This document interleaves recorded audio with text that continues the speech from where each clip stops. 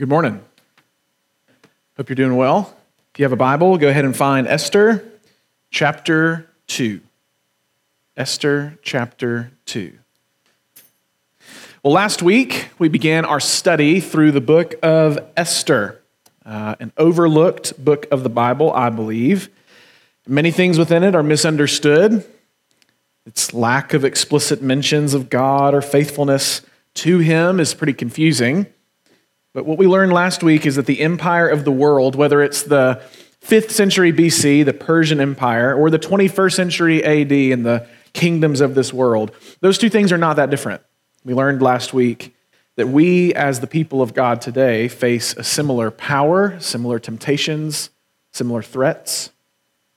Last week we met King Ahasuerus, or King Xerxes, according to your translation, and his capricious, immature, kind of random reign over the empire.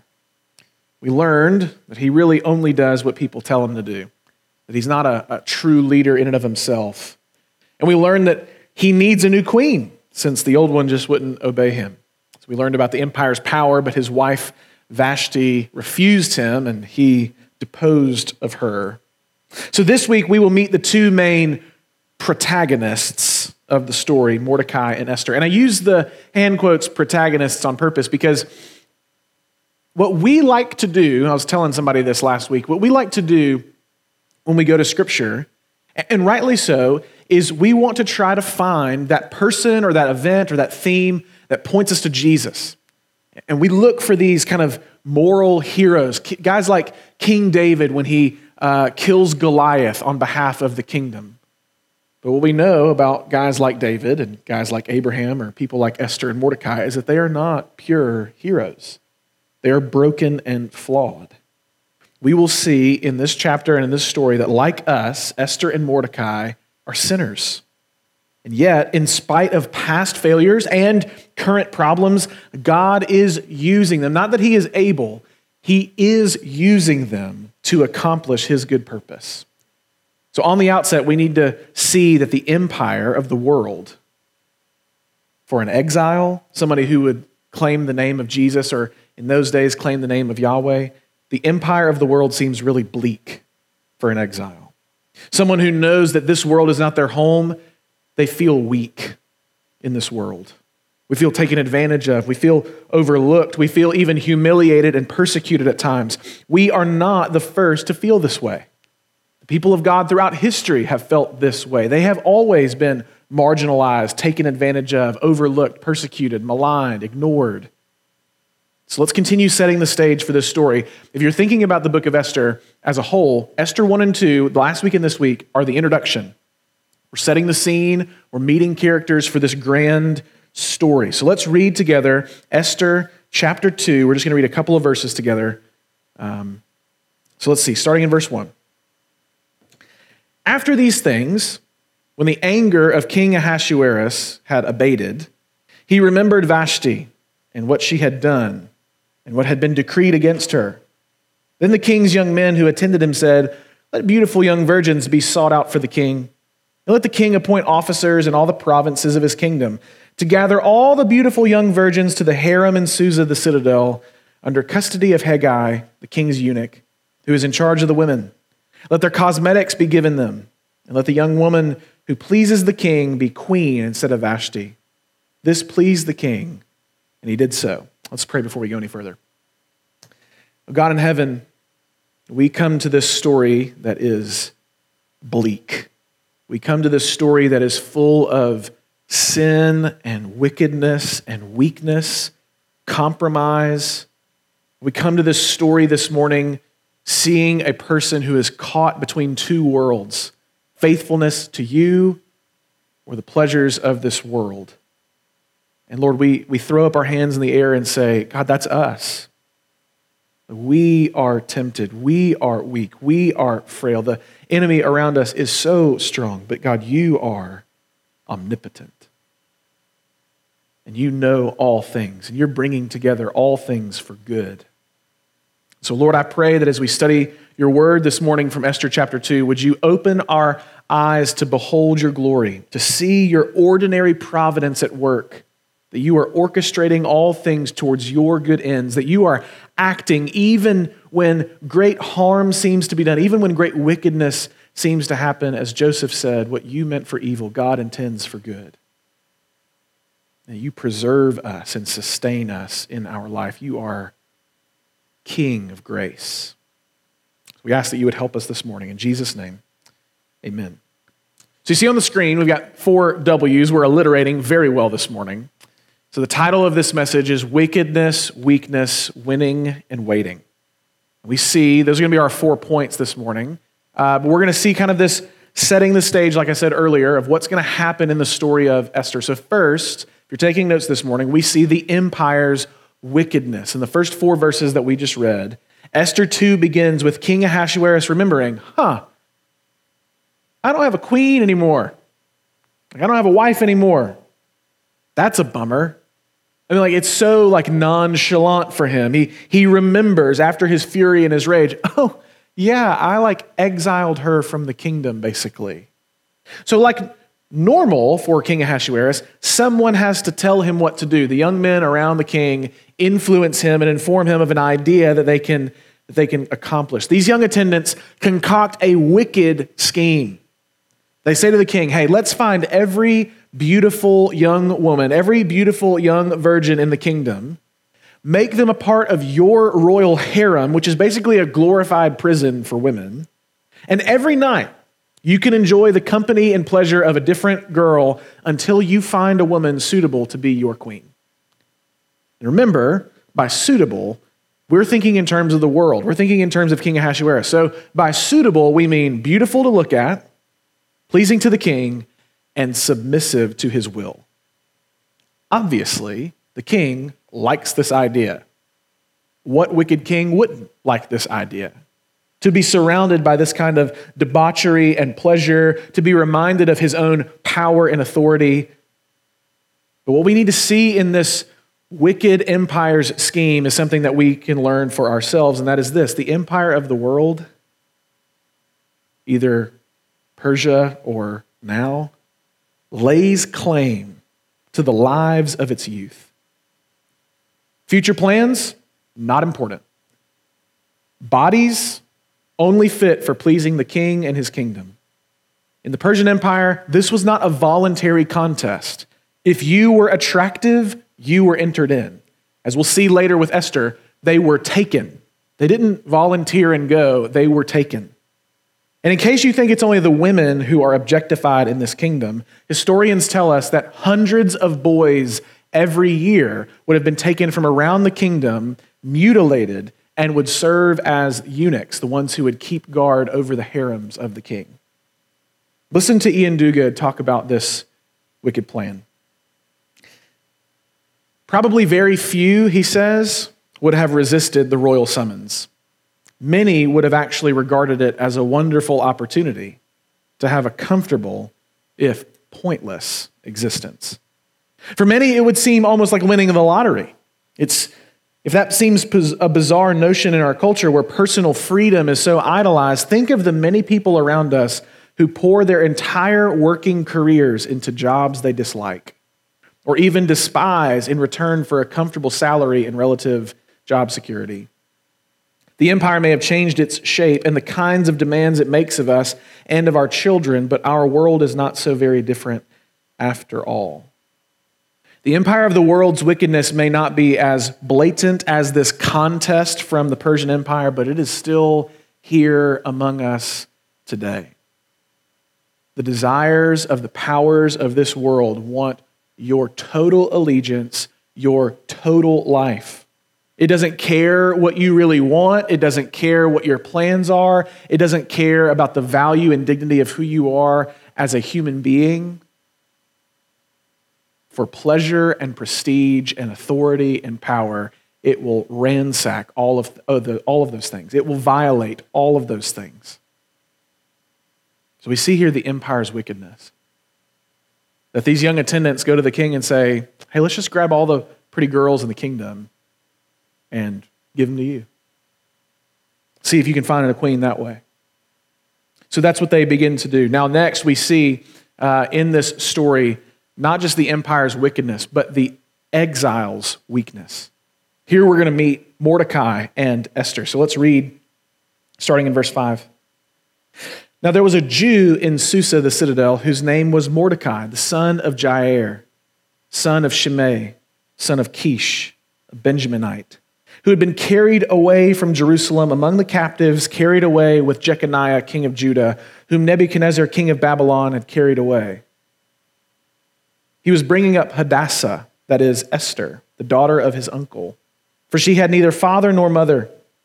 The young woman had a beautiful figure and was lovely to look at. And when her father and her mother died, Mordecai took her as his own daughter. So when the king's order and his edict were proclaimed, and when many young women were gathered in Susa, the citadel, in custody of Hegai, Esther was also taken into the king's palace and put in custody of Hegai, who had charge of the women. And the young woman pleased him and won his favor. And he quickly provided her with her cosmetics and her portion of food, and with 7 chosen young women from the king's palace, and advanced her and her young women to the best place in the harem. Esther had not made known her people or kindred, for Mordecai had commanded her not to make it known. And every day Mordecai walked in front of the court of the harem to learn how Esther was and what was happening to her. So in this section, we see the exile's weakness, and particularly I'm thinking of Esther, but we could really think of all the exiles in this empire. But first we meet Mordecai. We see in verse 5, he's a Jew, and he is a descendant of Kish, who, according to 1 Samuel, is King Saul's father. Okay, that'll be important for later on. So now just store that away, that Mordecai is a descendant of the king of Israel. Over 100 years before, his family was carried away against its will into the Babylonian Empire in the years of Jeconiah, the king of Israel. But even after King Cyrus issued a decree allowing the Jews to return to Israel, their family, Mordecai's family, remained in Susa. We're not told why they stayed. We don't know why these Jewish exiles didn't return back to their homeland when they could have. But we are told over and over that he is in exile. I mean, look again at verse 6. This family had been carried away from Jerusalem among the captives, carried away with Jeconiah, king of Judah, whom Nebuchadnezzar, king of Babylon, had carried away. I mean, this is not voluntary. They were taken as captives, taken as exiles, put in a land that is not our home. And 100 years or so later, that's where we find Mordecai in the citadel of Susa, living out his life as a Jewish exile. Next, we meet Esther. But we get 2 names for Esther. It's important for us to remember that Mordecai, his name, most scholars would say, is a cognate. It comes from the Persian god Marduk. So we see Mordecai's name is a Persian name, but we see that Mordecai is a Jew. So there's this conflation between life as a Persian and life as a Jew. We get the same kind of thing with Esther because we get her Hebrew name, her original name, which is Hadassah, whose name is also Esther. Esther's probably comes from the Persian god Ishtar, which means star. So we have this young woman who is an orphan. Her mother and father have died, and Mordecai was her cousin. So when Esther's parents died, Mordecai raised her as his own daughter. And as we walk through the story, we will learn that Hadassah, Esther, is a girl that is caught between 2 worlds. She is a girl who is caught between assimilating into the empire, like we talked about last week, shedding your cultural and religious identity to be one with the world, or will she remain faithful as Hadassah, as this daughter of God? And unfortunately for her and for the setting of this story, we learn that she is lovely to look at and beautiful in figure. She is a surefire entry into the king's contest, and she was taken. Look again at verse 8. When the king's order and his edict were proclaimed, and when many young women were gathered in Susa, the citadel, in custody of Hegai, Esther also was taken. Did she go willingly? Was she resistant? We don't know. But whatever her intentions or her desires were, they are irrelevant to the fact that she was taken. What the narrator wants us to see in this story, what the writer of Esther wants us to see, is that her will was not considered. Regardless of what she wanted to do or not do, she was taken. Esther not only found favor in the sight of Hegai, the head eunuch, but as we read here in verses 8, 9, and 10, she won his favor. She pleased him. She was working the system. Contrast this. Last week, we saw Queen Vashti totally refusing the system of this world empire. You want me to come in and be lovely to look at and wear my crown before all your friends, Ahasuerus? No, I refuse. I'm not playing that game. Meanwhile, Esther here is winning favor and pleasing those in power over her. She is actively working towards a place of prominence among the young women. Of all the girls in the empire, this Jewish orphan, this exile, is being moved to the top of the pack. And what we learn in verse 10 and 11 is that Mordecai, stepfather, cousin, he is still trying to take care of Esther. So he tells her to remain secretive about her Jewishness. He checks on her daily by walking around to the court of the harem. The narrator doesn't indicate one way or another if hiding her identity and working the system is wise or wicked, brave or cowardly. We don't know. We don't know. And it's okay for us to not know. As we read this story, we want to read the story on the story's terms. We want to read Esther according to what the narrator, the author of Scripture, wants us to see. The narrator of Scripture is not so concerned about parsing out, is this good, is this bad, is this moral, is this immoral? What they are trying to show us, what they are trying to show you and me as we read, is that it is a dangerous place for the people of God. To live among the world empire as an exile is to live in danger. And yet, God is still working. God is orchestrating events to bring about a great salvation for his people, even in the midst of sketchy things, even in the midst of things that are probably at least pretty gray, if not immoral. So we see the exile's weakness as though she had a choice. She's living in this harem, waiting her turn to spend a night with the king to see what will happen. So we see not just the exile's weakness, but third, we find out Esther wins. We read of Esther's win. Look at verse 12. Now, when the turn came for each young woman to go in to King Ahasuerus, after being 12 months under the regulations of the women, since this was the regular period of their beautifying, 6 months with oil of myrrh and 6 months with spices and ointments for women. Pause. Okay, so just think, for a year, these women are being subject to ointments and perfumes and cosmetics and beautifying products and oils. Some commentators would say that like some of it was basically being fumigated, like you would just live in a room surrounded with all of this perfume, or you would sit in a bath of these oils for a year. This is a radical change that would take place. Verse 13, when the young woman went into the king in this way, she was given whatever she desired to take with her from the harem to the king's palace. In the evening she would go in the morning she would return to the second harem in the custody of Shazgaz, the king's eunuch, who was in charge of the concubines. She would not go in the king again unless the king delighted in her and she was summoned by name. So let's just pause there. These young women were taken from this harem. They would spend one night with the king to do whatever the king wanted to do. And then after that, they would move to another prison.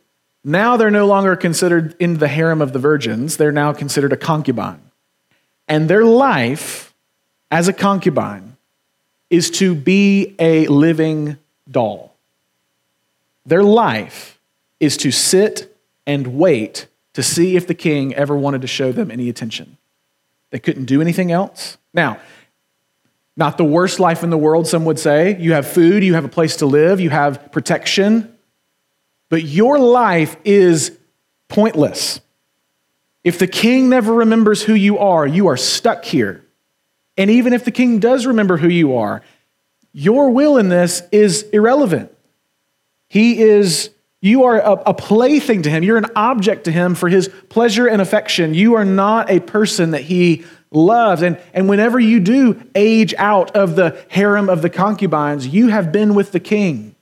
No man will ever pursue you.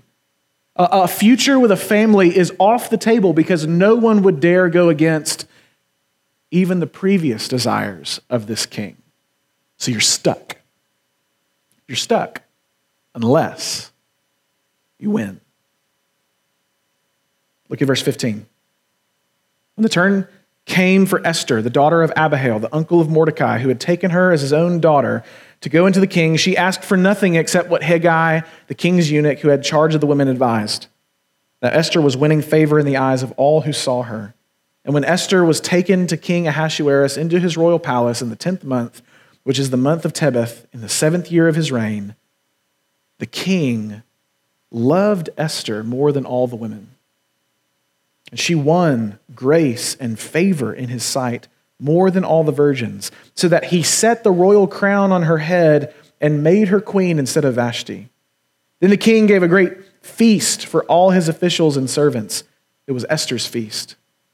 He also granted a remission of taxes to the provinces and gave gifts with royal generosity. We see here in Esther's win that she is kind of being portrayed as the anti-Vashti.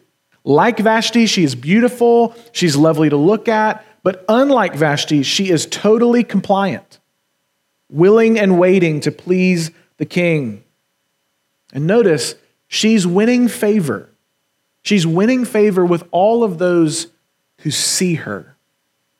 Character in the world empire is irrelevant. What is external is what matters.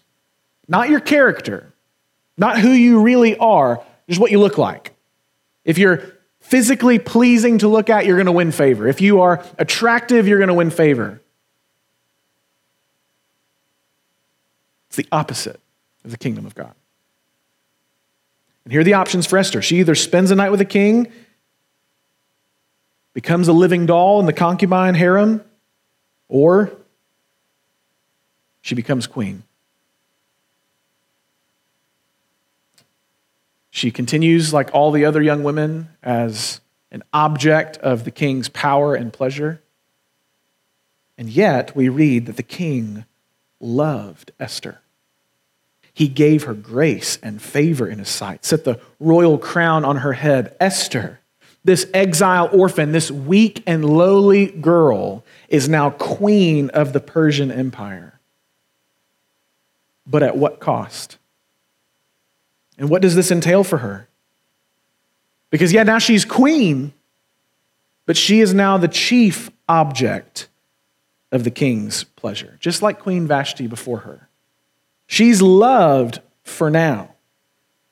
But what about later? We've already seen that the king is not to be trusted for consistency and wisdom.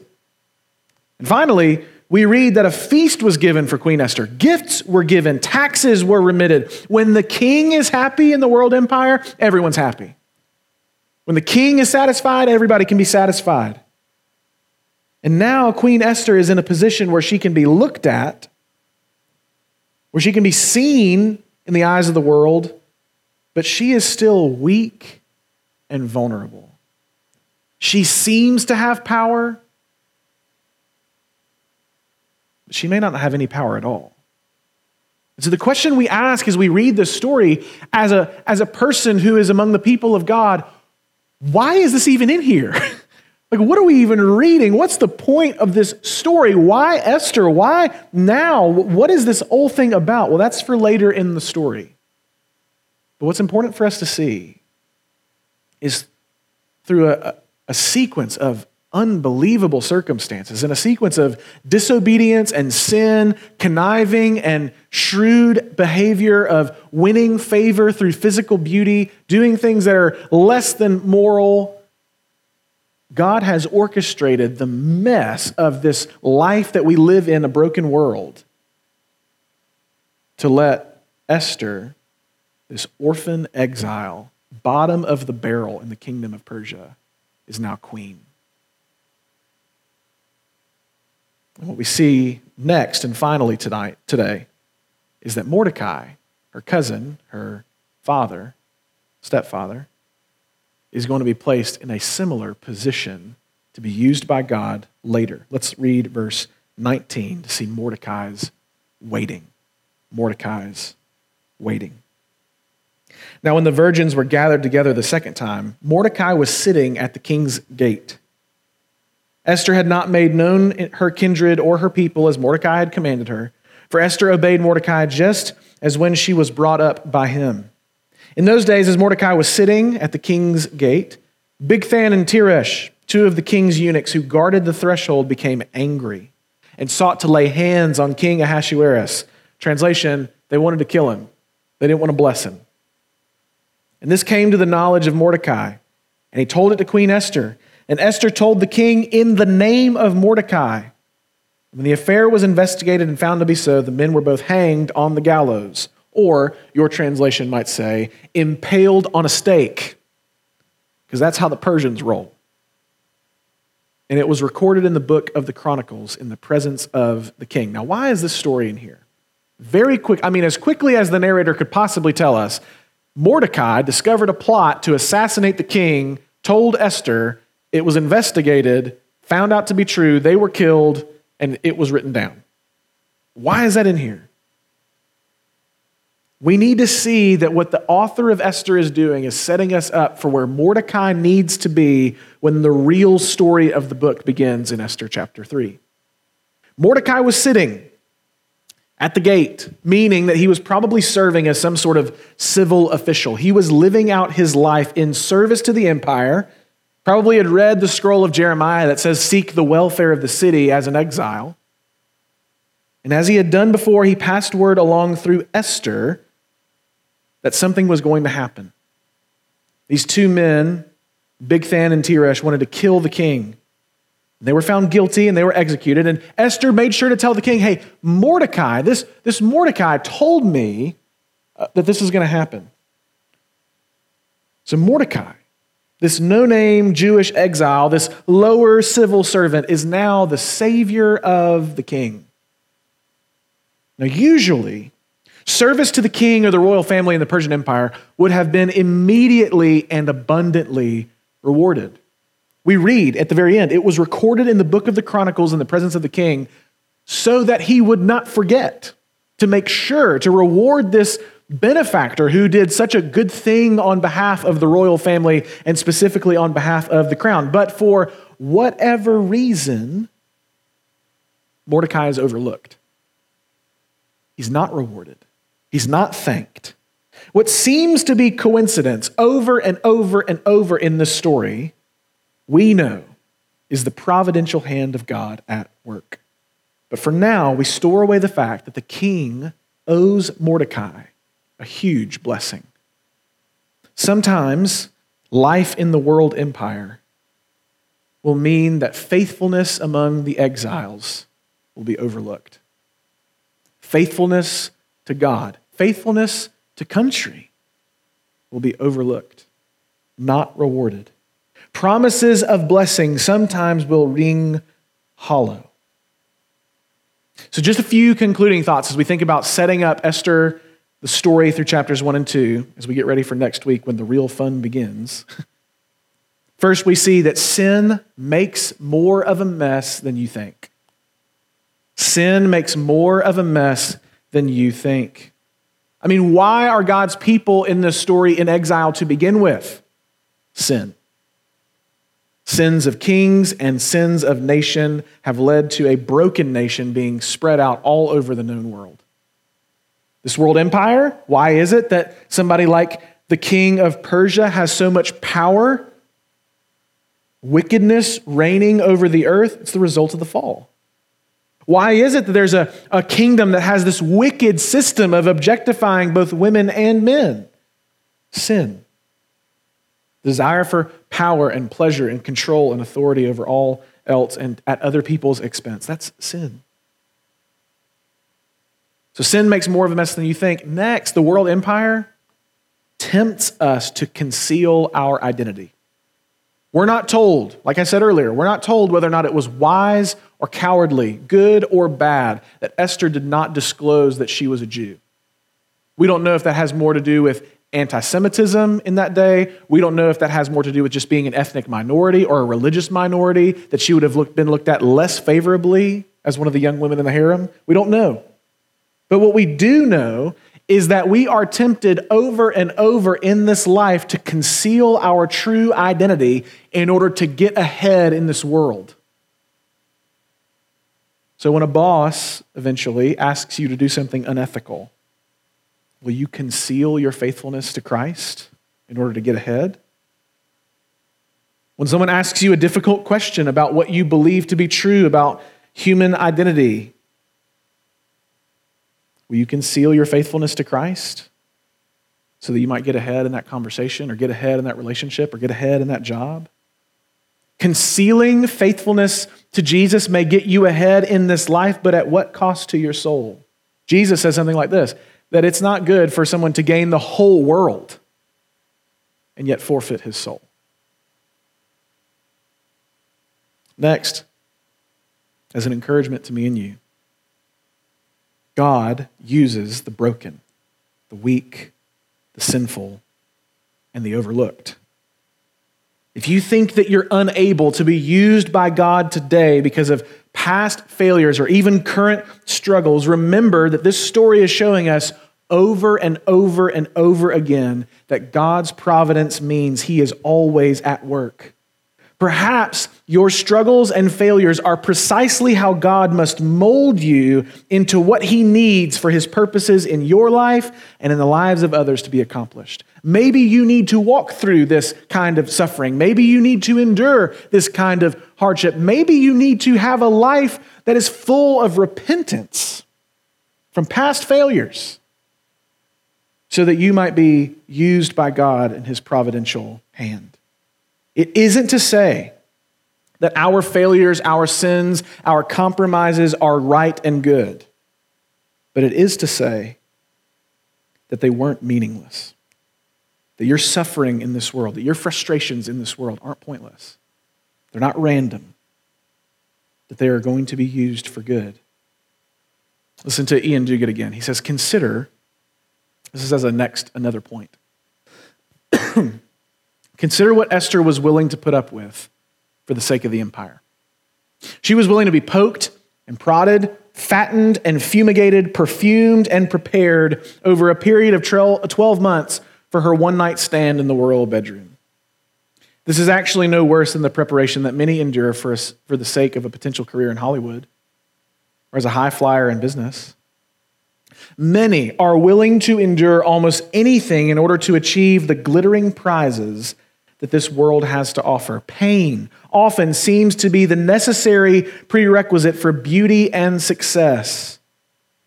Yet how little are we willing to endure Christ's beauty treatments that prepare us for Himself? Question for ourselves as we think about this text is this: what am I willing to surrender to God as He molds me and shapes me? Do I realize that He is actually doing all things for my good? Do I resist His molding and shaping? Or do I surrender to His work? Am I willing to discipline my body, as Paul says? Am I willing to be consistent and faithful in these things that matter eternally?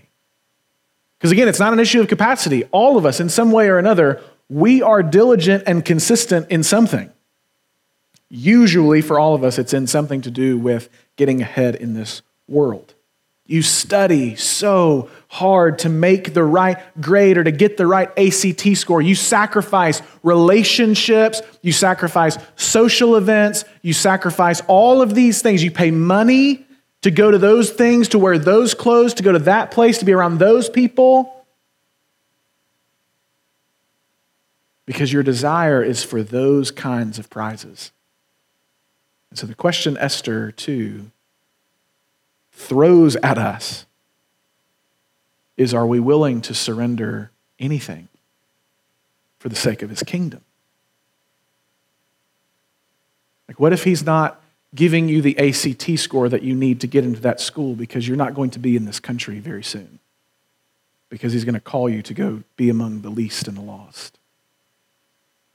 Will you give that up? What if those friends never reciprocate their affection for you as much as you want it, as much money as you've spent on it, as much time as you've spent on curating your own life and look and presence on the internet so that you can live a life of obscurity in serving those who are also overlooked? Are you willing to serve Christ, to be shaped by him? And that may seem really heavy, and it is. But finally, we need to remember that nothing that we endure in this life is apart from what Christ has already suffered on our behalf. Our true and better husband, Jesus, prepares us for a better wedding and a better feast in a better kingdom.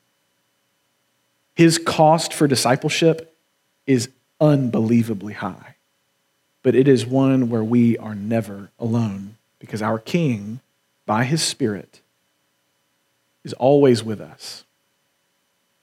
So students, my prayer for you as we enter into the actual story of the book of Esther, that you'll keep this in mind, that this is not our home.